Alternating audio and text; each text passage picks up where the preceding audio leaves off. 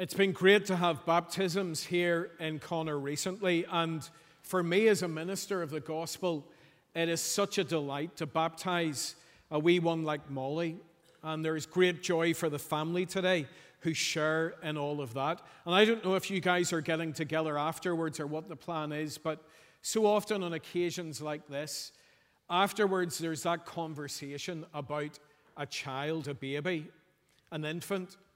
And there's the working out of who they look like. You know, oh, she looks kind of like her mum, but then when you look at her in this angle, you can see her dad.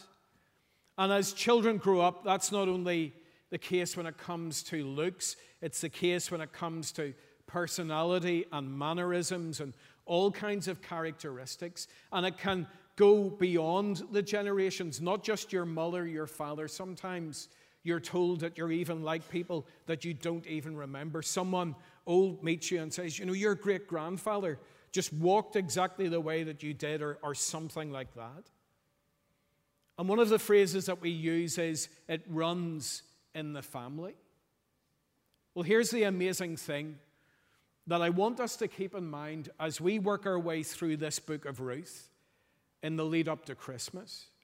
As we spend time in this book, the Lord Jesus, born that first Christmas, descends from the two central characters of this book, the two people that we'll be thinking about during the rest of our time in the book of Ruth.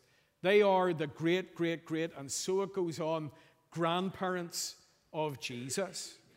Because while Jesus was conceived by the Holy Spirit, and the gospel writers are so clear about that, the Bible still talks about how through his earthly father Joseph, he descends from one particular family that goes all the way back to Abraham himself. In fact, if you turn in your Bibles to Matthew chapter 1, and you look at the way in which Matthew begins his gospel, his good news story of the life of Jesus, he begins it with the family tree or the family line of Jesus, all of the generations going back.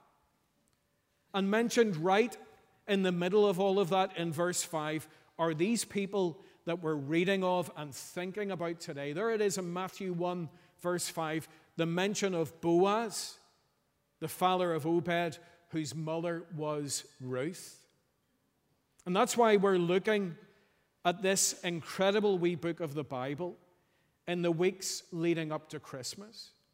And even though Ruth and Boaz were there over 1,000 years before Jesus, even though there are so many generations before him, there is a sense in which it runs in the family. That as we look at their lives, and especially today as we look at the life of Boaz, it helps us to understand who Jesus is and why Jesus came into the world in the first place. So I'd encourage you to turn in your Bibles with me again to the book of Ruth. And we turn again to chapter 2. And last time when we looked at this chapter, we discovered that Boaz was a standout guy. He stood out in the time that he lived in because right at the beginning of that chapter, he's described as being a worthy man. And we can say of Boaz that he was a worthy man in the worst of times. Because remember the time in which this story is set? We're told right back at the beginning of the book in the opening verse that all of this happened in the days when the judges ruled. And that was a bad news time. The days of the judges were a time when, as we're told in the book of Judges itself, Israel had no king and everyone did as he saw fit. People made it up as they went along. People had completely lost the plot. They decided what was right for themselves. And as a result of that, because they got it so badly wrong, we're told of them in the book of Judges that they did evil in the eyes of the Lord. And it's a great description of our time and what our society is like today. And so Boaz shows us how living God's way in a time when everybody else seems to be living their own way can make people stand out for God.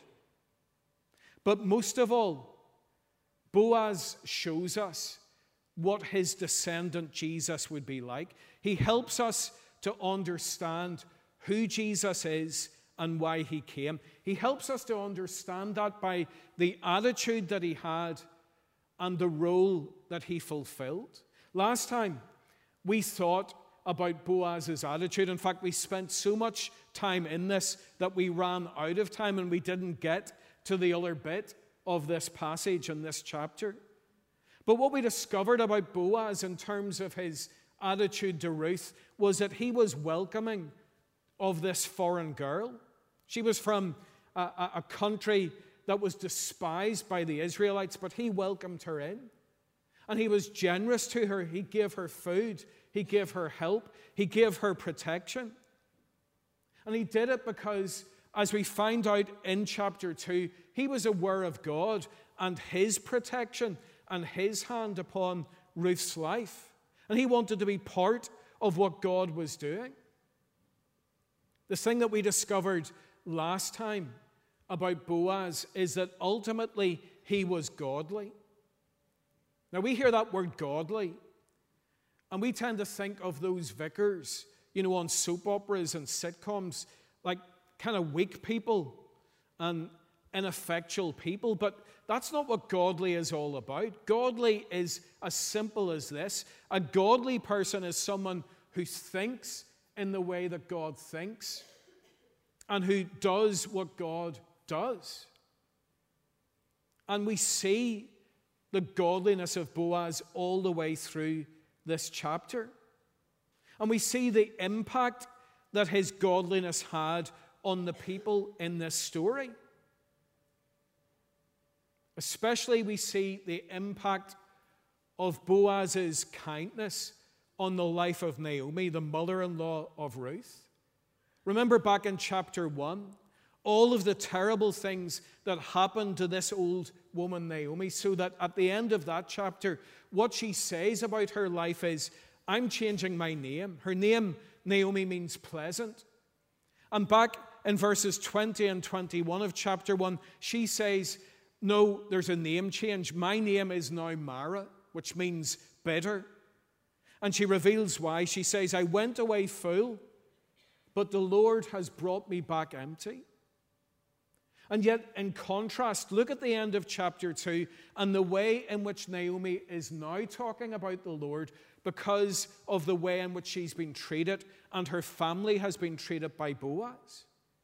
Now she says this of the Lord in verse 20, He has not stopped showing His kindness to the living and the dead. So Boaz's kindness, his love, revived this woman's trust in God. It revived her love for the Lord. And that's what your kindness can do as well. That's why if you love Jesus and follow Him, your loving kindness is so important and can have such an impact on the lives of others. Boaz is a great picture of Christ because of the attitude that he has. But then the other thing that we want to think about today, and that is Boaz's role in this story. I'm sure that you love to read books or watch TV programs or movies in which someone has fallen on hard times, but then it's all put right at the end. You know what that's like? And usually there's all that jeopardy in the story. Oh no, we've lost all of our money, we've lost everything. And then just at the right moment, there's a relative who turns up, or there is a will that is read, and money comes, and there is a rescue in the story. Well, here in the book of Ruth, and by the way, what we're reading here is history. These are real people, an actual story of people who lived. We read of someone who shows up to rescue the day. And we love stories with heroes and happy endings. And that's probably why there is so much love for the book of Ruth in the Bible. And at the end of chapter 2, we discover something about this man Boaz which will probably sound kind of strange to us. but which is actually really good news for these two women that we've been reading about in this story. Because if you look again at verse 20 of chapter 2, there Ruth's mother-in-law Naomi reveals a fact about this man Boaz. She says of him, that man is our close relative. But then she adds, he is one of our kinsman redeemers. So it's clear that Bethlehem back then was like this part of County Antrim today. Everyone was related to everybody else. That's what I've discovered in my time here in Connor. In fact, when I arrived here 6.5 years ago, I was well warned in somebody's house. Someone said to me, Philip, be really careful what you say because everyone around here is related to everybody else. And now, over 6 years later, I still find myself discovering how people are related, sometimes closely related, so that somebody's talking to me and they mention someone and then they say about her sister so-and-so, and I'm, what? Whoa, hold on, they're sisters. Nobody ever told me that. But the thing about Boaz is not only was he a relative of Naomi, he's described as having this special role. Look at that strange phrase at the end of the verse, that he is a kinsman redeemer. And what's that all about? Now, it's nothing to do, by the way, with, for those who loved their football back in the 90s, Jurgen Klinsmann. I keep hearing that word and I think of that footballer, but it is kinsman redeemer. Now, what's that all about? And what could it possibly have to say to us here towards the end of 2023? Well, I want you to think again about the society that Naomi and Ruth were part of. And it's so important that we understand that for them as women to be left on their own, to be left without a husband, was the ultimate bad news. Now, today, we might look back at that and think that is a terrible situation, which it was. But we need to understand that in this society, that was the way that it was. That a woman without a husband was left with nothing. No land, no money, no future. That's why when we meet Ruth in this story at the beginning of the passage we read, she was effectively begging. Don't imagine her as one of the workers in the field. She was behind the workers, scavenging, getting food so that she could survive. And because it was such a serious situation to be in, God, through his law, made provision for widows and orphans in these circumstances. According to the law in the book of Deuteronomy, a brother had to marry his dead brother's widow in order to provide her with security. And in a case like this, where there was no surviving brother, and remember that in this story, back in chapter 1, all of the men of this family were wiped out by that famine. In that case, the next closest relative could volunteer to buy the land, to marry the widow, and to redeem the situation. In other words, they could put things right, which is why we have this term kinsman redeemer. And what we get to see of Boaz is he had been welcoming and generous to Ruth, but now he had an opportunity to go so much further and redeem this hopeless situation. And this helps us to see what the Lord Jesus did. Because that idea of redemption, it's so central to the big overall story of the Bible. And while this is a Christmas series, while this is a series that we're having as we begin to think about and celebrate the coming of Christ into this world, what we read here actually takes us much further into the life of Jesus. In fact, ultimately, it takes us to his death on the cross. What is redemption all about? Why do we need it? What has it got to do with us? Well, to understand what redemption is all about, we need to understand the problem of sin. And the fact is that today most people don't think that sin is a thing at all, or at least if they do, most people regard sin as being something that's a wee bit naughty. It's a bit of fun. But God tells us a very different story in His Word. And we need to understand the clear things that He tells us about sin. God tells us that sin separates us from Him. And so it goes against everything that we were made for, that our purpose in being in this world is to be in relationship with Him. So if you're lacking purpose in your life, that's the first place to look at. But not only that, sin enslaves us. It binds us. We can't break free of our sin by ourselves. And so we find ourselves in need of rescue from it. And ultimately, what we discover about sin in the Bible, what God reveals about sin, is that it has a penalty. Because it is an offense against Him. And we get that concept that if you commit an offense, then there is a penalty to be paid. So that if you leave church today, and if you head down onto the Lisnevina Road, the dual carriageway, and you're flying up towards Ballymena or down towards Antrim at 90 miles per hour, and then the Volkswagen Golf with the blue lights, this has never happened to me, by the way, but it comes up behind you and pulls you over. My car could never get to 90, but if the car comes up and pulls you over, you know that the offense has been committed and the penalty needs to be paid. And what the Bible tells us is that sin ultimately leads to death. It leads to separation, eternal separation from God in hell, and everything that it tells us about there, including what Jesus says about hell, tells us it's a place that we want to stay well clear of. And so redemption is the rescue that the Lord Jesus brings us. It's Him paying the price for our sin so that we don't have to. And it's a price that He paid. It is redemption that He won through His death on the cross. So that there's a chorus that we sing here in church sometimes. He paid the debt He did not owe. I owe the debt I could not pay.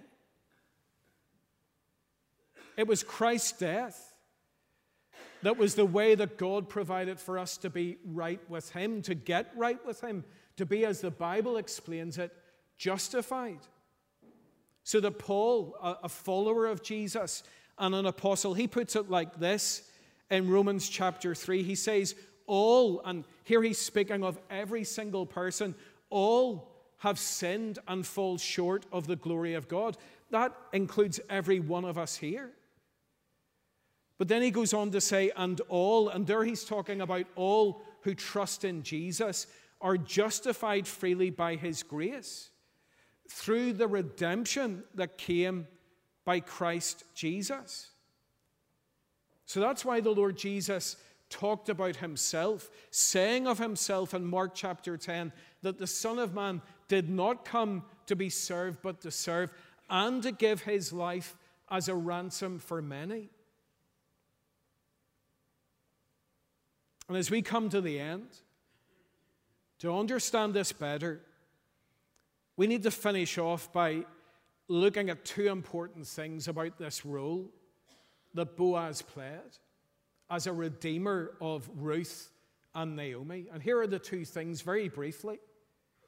The first thing is that Boaz had to be willing to fulfill this role. He had to be willing to do it.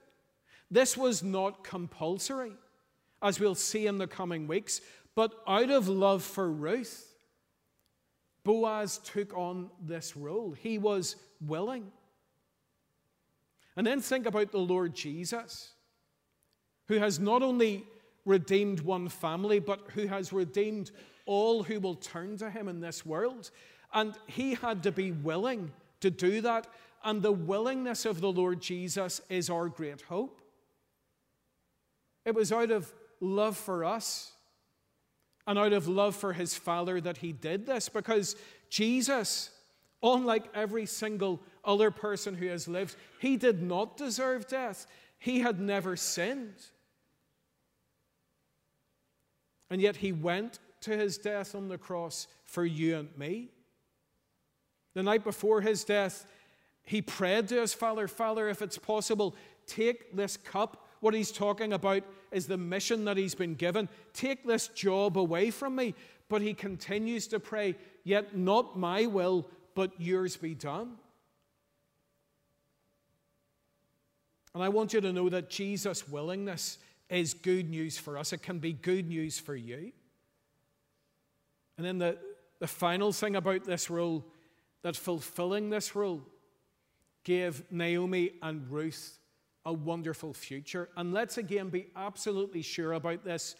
If they were not redeemed, these women had a hopeless future. It's just as simple as that.